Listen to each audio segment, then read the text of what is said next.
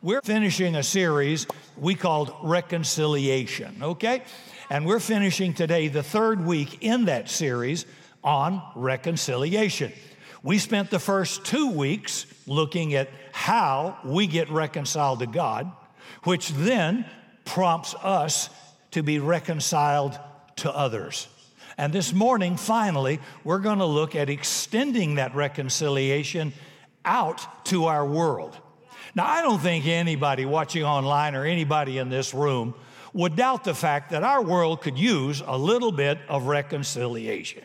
Come on, help me now. Here's the truth about all of us. In between you and me, and in between you and other people, there is always some space. And reconciliation challenges us to do one of two things with that space. You can either use that space to continue to create distance, or reconciliation prompts us to close that space, to have a coming together, and to create a connectedness and a restoration of relationships the way Jesus did it. In 2 Corinthians chapter 5, the Apostle Paul wrote an amazing passage on our ministry of reconciliation. And he says a few things in these verses appropriate for what we're going to be looking at this morning. And the first thing he covers is what the motivation is for us to be reconciled to our world. And he says this in verse 14, it is because Christ's love compels us. See, what we have experienced with Christ personally then propels us to look for places in our world and among people where we can carry that ministry of reconciliation to those folks out in our world who don't know it. He didn't say you're ministries of a political party. He didn't say you're ministers of some particular view you have, but the relationship to close the space between people and God. If you'll keep that focus, it won't bug you as much about the different opinion of people on all kinds of issues. And remember this, issues divide, purpose unites. We don't rally around an issue. This is not an issue-driven church. It is a purpose-driven church. It is inclusive. Everybody's welcome. See, anything's possible, and it probably will. Who knows? This could be your year. This could be something amazing for you. And it usually is with people who don't think they have a chance in Gehenna for it happening. So God says this kind of reconciliation causes us not to live primarily just for us.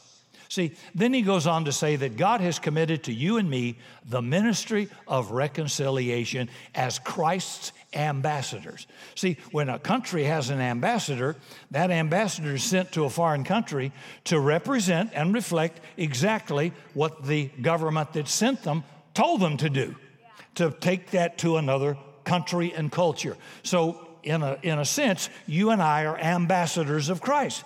I'm not ambassadors of a Democrat or a Republican. I'm an ambassador of Jesus Christ. I'm not an ambassador of Anglo-Caucasian, Hispanic, Asian, or African American. I'm an ambassador of Christ.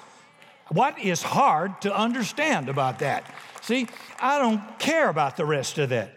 It's about what Jesus would say and what Jesus would do. And if that smacks your political party in the face, suck it up. If that smacks your race in the face, suck it up. If you don't like it, get over it. Accept what Jesus said. He's the one I'm trying to please. You can't please everybody unless you serve ice cream. You can't do it. Come on. So as Christ's ambassadors, we're going to look this morning at how we seriously take that job as church members, believers, in attempting to restore the world around us. So it says in 2 Samuel chapter 14, verse 14. Listen to this.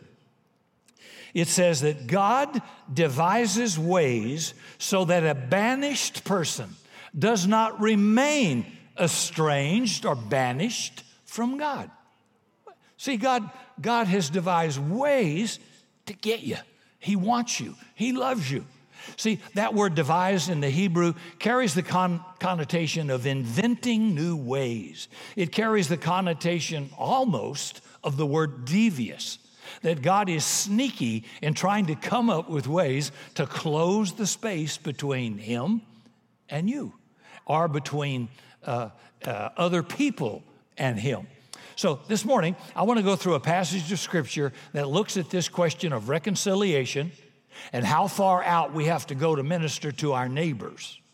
Then I want to give you a brief story, and then I want to imagine how you and I might be seismic echoes of reconciliation to our world that we have personally experienced ourselves. I want to start with Luke chapter 10. By the way, you may not know this, but in the South, Luke was the name of a lot of people who were bootleggers. Luke and the boys. That's my middle name. No wonder I'm questionable. So if you grew up in the church, you've heard this a lot in Sunday school. But I'm here to tell you this morning, folks, that this is not a children's story. When you begin to understand what Jesus was attempting to do with these Hebrew listeners and the way he told this story, it is at least PG-13, at least.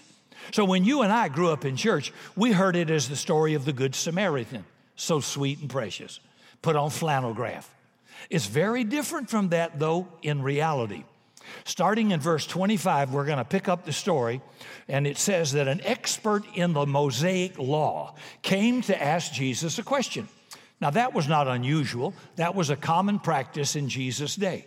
Jesus, as a rabbi, was out teaching, and different experts in the law, that's the Mosaic law, and different religious leaders would stop when they saw a crowd gathered around a rabbi, and they would all pose different questions to him. Now listen to what the author, Luke, writes about the motivation that prompted this expert in the Mosaic law questioning Jesus, because it would not have been apparent to the people who were listening.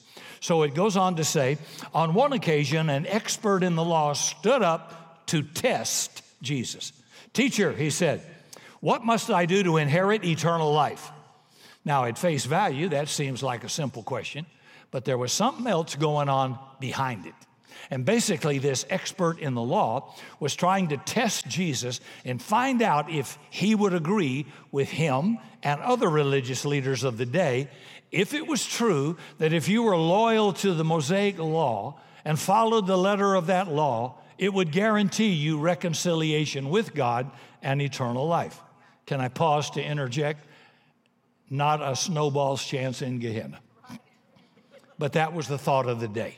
Okay, don't touch this, don't drink that, don't do this, don't wear this, don't mix these two fabrics, don't walk more than this far on the Sabbath day, don't draw water. It never stopped. Taste, touch, smell, whatever, drink, what meat, food. It was a nightmare.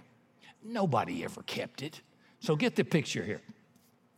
The man asked this question because he and other religious leaders had been way uncomfortable listening to Jesus turn the teaching of the religious leaders of that day upside down. He was rocking the boat. Now he's sinking the boat. And this day, he was telling them that this law business, guys, is not a set of rules, is not the way you get reconciliation with God. So Jesus, knowing this, when he presented this with the question, what must I do to inherit eternal life? Jesus comes back in Columbo kind of style and doesn't give an answer, but he returns the volley back to the expert in the law with another question. And so Jesus said to him, well, hey, Sparky, what's written in the Mosaic law? How do you read it?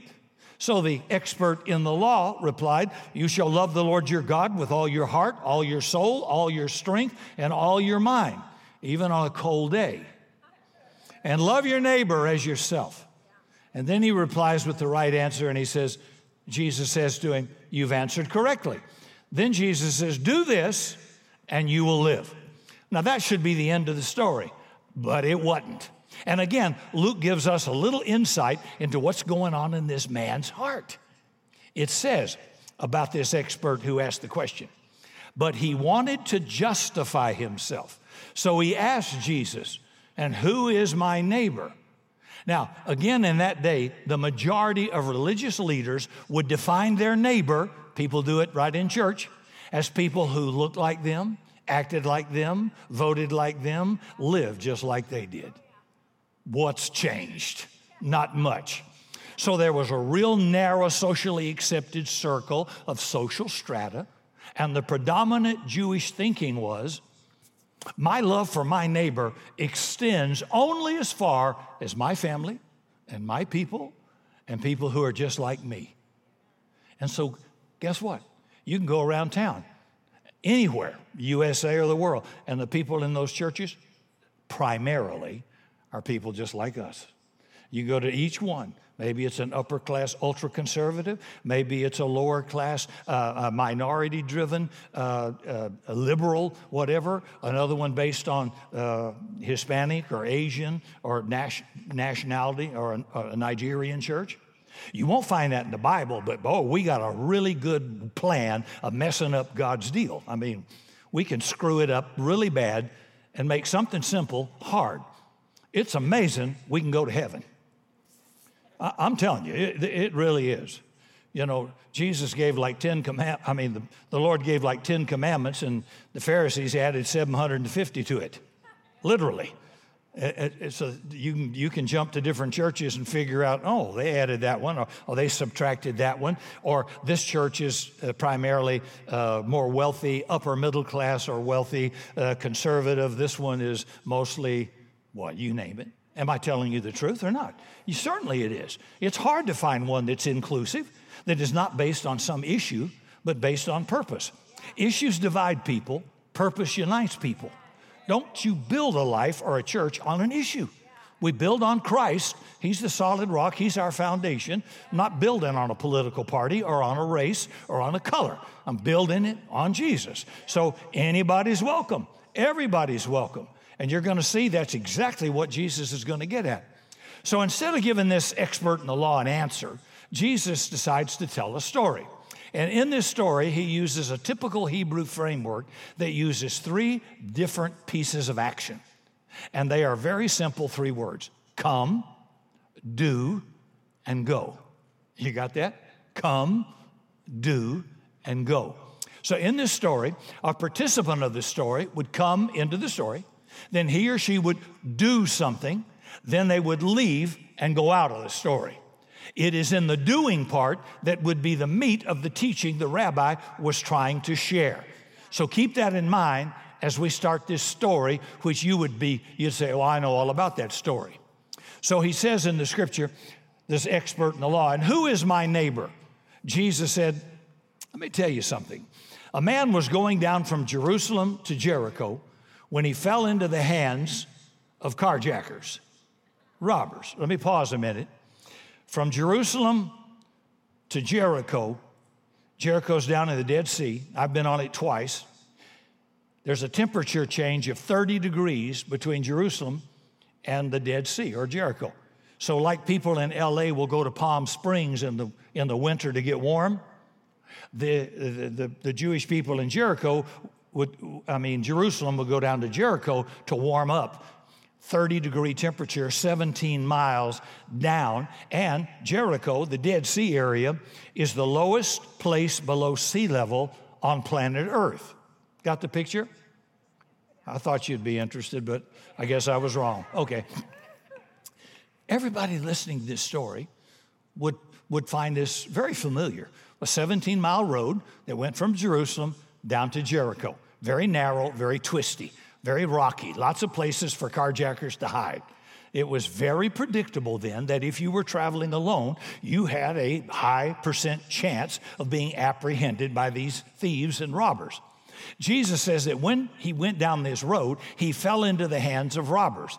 He goes on to say, they stripped him of his clothes, beat him, and left him half dead.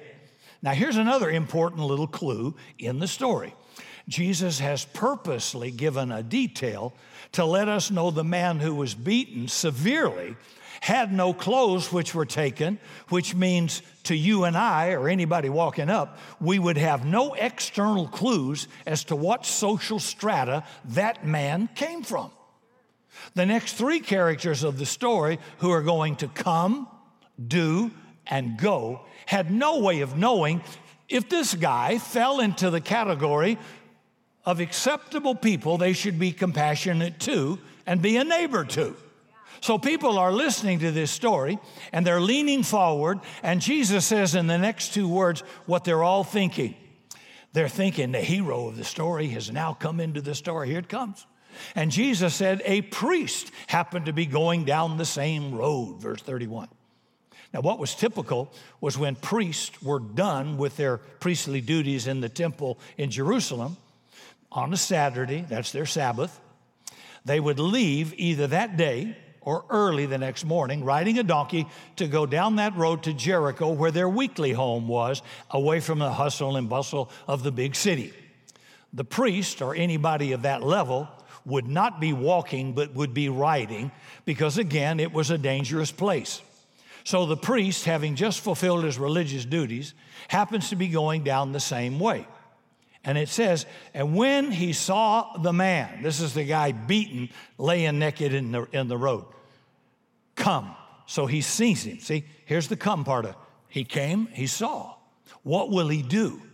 And when he saw the man, he passed by on the other side. Now, we wouldn't notice that without knowing the culture and geography. But when Jesus said he passed by on the other side, folks would have snickered or laughed who were listening to this, because there wasn't a road to Jericho. It was a small path for your donkey to get on. And that meant to pass by on the other side was impossible. It would mean the priest had to lift the donkey's head for his donkey to lift his feet to pass over the man, beaten, naked, and left for dead, laying on the road. You couldn't go to the other side. You went over the guy, all right? So the people who are listening are a little shocked by the hero they thought was the hero, who doesn't apparently do anything. And in fact, he comes, but he does nothing, and he goes. So my guess is the priest was thinking on this 17-mile road, it's pretty isolated. Nobody's going to see the choice I made. Nobody will know whether I choose to show compassion or not. I'm just going to keep going. Nobody will ever be the wiser. So Jesus goes on in his story to introduce the second character. And they're thinking, well, this must be the hero. And he says, so too a Levite came. Here's the come. And I'm guessing at this point the crowd was a little bit relieved, because the Levite at least is one of the 12 tribes of Israel who served under the priest. Now Jesus is going to make, they think, this secondary character the hero in the story, somebody who would stop and help this poor man and show him what it meant to be a neighbor. But apparently it doesn't happen, because it says, and when the Levite came to the place and saw this man, he passed by on the other side. So they're not completely sure where Jesus is going with this story. But I can tell you right now, it ain't good. Not to them. Okay, they're not going to be happy about this. They know Jesus is telling a story to answer the question, who is my neighbor I'm responsible to? And how far out in the circles of your life and mine do I have to go before God considers me having done enough to take care of my neighbor and show the ministry of reconciliation? So being shocked and surprised that the priest and the Levite were not the heroes, the majority of people listening would have been lowering their expectation and figuring, well, the third character that Jesus is going to introduce, he's going to be the hero. And he's probably going to be like Plumber Joe. We've seen it in politics. Just an ordinary, hardworking Jewish man or woman, not high enough in status to be a religious leader, or even one of the tribes that served in the temple, just sort of an ordinary Hebrew who came by, saw the man on the road, and maybe helped him. The next three words in this story, I guarantee you, would have made them drop dead shock, gasp from the people who are listening in the culture of that day. And if there were parents with children, they would have clapped the hands over the ears of their children, because Jesus said the hero of the story was a Samaritan. But a Samaritan. That's in verse 33. And all of a sudden, their minds are blown away. And they can't believe what this guy Jesus just said. So imagine for a moment, if you can, in your life, who would you consider somebody you could avoid showing compassion or grace to because they are so far out of your circle, politically, socially, theologically, economically, whatever, that you would give yourself a pass on being a neighbor to them. That's what Jesus was saying to this expert in the law. The person that not only you least likely expected to be in the story, but that you would not even have imagined could be in the story.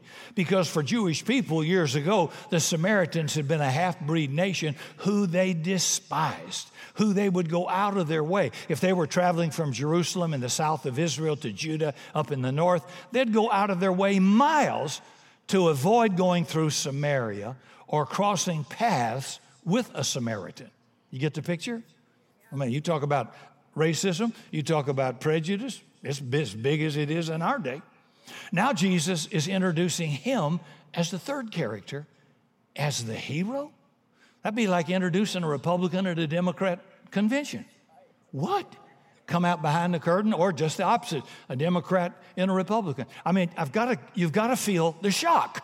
This is like, nobody does this. This is way out of culture, way out of our behavior. So here's the hero, and he's answering the question, who is my neighbor? And Jesus not only says it was a Samaritan, but now that he's got the knife in, he's going to twist it over and over again. Because now, where the first two characters did the come and the do and the go without doing anything except go, Jesus stops here on the Samaritan's action and gives 7 do's the Samaritan did. 7 staccato repetitions of inconvenience this Samaritan went to show compassion on this man laying in the road. And it says, when he saw him, he had pity on him and went to him. So he's closing the space between him and the wounded man. It says, and he bandaged up his wounds, pouring oil and wine in, which was an ancient form of antiseptic in those days. He got off his own donkey. Then he put the man on his own donkey, brought him to a little motel. He paid the innkeeper for his care. Now, while they couldn't even believe when Jesus said, but a Samaritan, now Jesus is saying, and that Samaritan did this and did this and did this and did that. And Jesus said that he promised to return to the innkeeper in a couple of days to reimburse him for any further expense that had been incurred. So Jesus hit the note of do over and over and over again in answer to the question, who's my neighbor in San Antonio? Then at the end of the story, Jesus very simply lets the tension hang, and he says very simply to the expert in the law, okay, Sparky, which of the 3 do you think was a neighbor to the man who fell into the hands of these hijackers? You answer the question. And the expert in the law says, well, the one who had mercy on him. And Jesus said, very well said. Go and do likewise. So these are the kinds of stories Jesus told that never left your mind, easy to understand because you keep turning them over and over again in your thoughts. And I can guarantee you that's what this expert in the law was thinking when he walked away. What in the name of God did I just hear? It was shocking. And I guarantee you, if Jesus Christ walked on this stage and spoke to you and me, he would shake up our theology, shake up our cultural trends, our prejudices, and the stuff hidden in our hearts. He would, in many cases, embarrass you. If he did that to his own mother and brothers and to his own staff, what makes you think he's going to walk in like you want him? He's going to come in like I want. He'll behave like I want. He'll dress like I want. That never happened. He'll come in combat boots and stomp your prejudice into the ground. He will never come like you think he should come. He's God. He comes like he wants to come, and you and I have to suck it up or reject it. It's that simple. I remember hearing the story up at Willow Creek in Chicago of a mechanic who stumbled into that church one weekend. His life was falling apart. He was heavy into addictive behavior. He had lost his job. His wife had taken his 2 children and left. He was in such a crisis that it often makes you open to new messages. He came in, he sat in the back of the church, and through those sermons and music over a period of time, he started to hear the story of Jesus and this compelling love of God that went to the extent of God giving up his only son, putting him on a cross to shorten the distance between the mechanic and Jesus. And he wanted that distance to get smaller and smaller. Then he got involved in a small group. The small group helped him get into an addiction recovery program. They helped him work on his resume to get interviews and get a job. They helped him with marital counseling. And his wife was starting to make steps back towards him. So his life over the course of about a year and a half had been reconciled to God and had been reconciled to his job and to his family. Then he was left with this feeling of being so compelled by the love of Christ, he wanted to reconcile a larger portion of his world. So he came to the pastor and said, "You got rich people in your church," and they did. "Would you mind telling them that when they get a new car, instead of selling for resale value, would they just donate the car to the church for a tax credit? And I'll get other guys like me, mechanics in the church. We'll take those cars to auction because they're better cars. We'll sell the one car and we'll get back maybe 4 or 5. Then we'll work on them, get them in great running order, and then we'll start giving them away to single moms." That church has given away over 200 cars to single moms, many of whom didn't even go to the church, and many of whom had their lives changed by a mechanic they will never meet or know about because he had his life changed. He was so grateful for the reconciliation that changed his life, he was looking for ways to extend it past the circles he would normally even think about. See, I think God has given us divine imaginations, and most of all, he's given us reconciliation for us and God that should fill us up so much that the love of God compels us to ask, to whom can I extend this reconciliation? And that's a good question for all of us as we go into the new year. You're giving people good news. You're not giving them law. You're not giving them a political philosophy. You're telling them how they can close that gap between God and them through faith in what Jesus did at the cross. I can't be reconciled by the law because nobody can keep it. I can't be reconciled because of my moral standing. God says your good works are as filthy rags to me. I can be reconciled by accepting Jesus and his perfect life. He kept the law perfectly. He was judged for my sin on the cross, dead, buried. The wages of sin is death, and then rose from the dead. And now, when I accept Jesus, the Father reckons, accounting term, reckons me to have been in Christ when he was judged and killed for sin, my sin, and then raised in new life. That's why we have baptism, to walk in newness of life that Jesus gave. So he does for me what I can't do for myself. And by the way, you don't help somebody because of who they are. You help somebody, believer, because of who you are. It's not about them, it's about who you are. Whether it's hunting for this little girl from Afghanistan, little refugee that's disappeared, what if that were your child? Would you care about getting, it wouldn't be about, well, that come from a Muslim family. What's that got to do with it? Compassion doesn't know race, denomination, political party. It's mercy, compassion. And we ought to be people that have hearts that big. So this week, as you go through life, be open to a possibility of bringing a word of reconciliation, of hope, of encouragement.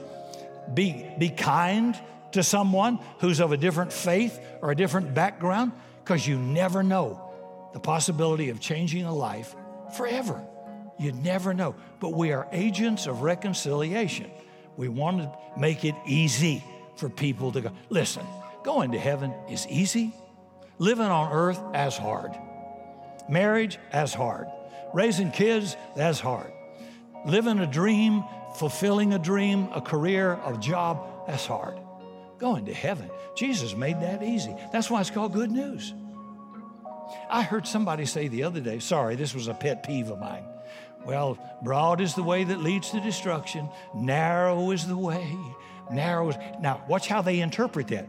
Narrow meaning it's going to be really hard to get in the kingdom of God. It is not. They were pluralistic. They worshiped everything. They kept the law. They built, they had other gods they worshiped. They said, wear this, don't drink this, and that'll give you access to God. Broad is the way. That was everywhere. Jesus showed up and said, I am the way, I am the truth, I am the life. No man comes to the Father but by me. That's the narrow way, meaning it's Jesus only. Not Jesus plus politics, Jesus plus good works, Jesus only. That's the narrow way. And God wants you to see the only hope of reconciliation with God the Father is through faith in what Jesus did for all of us as sinners. For more information on Summit Christian Center, visit summitsa.com.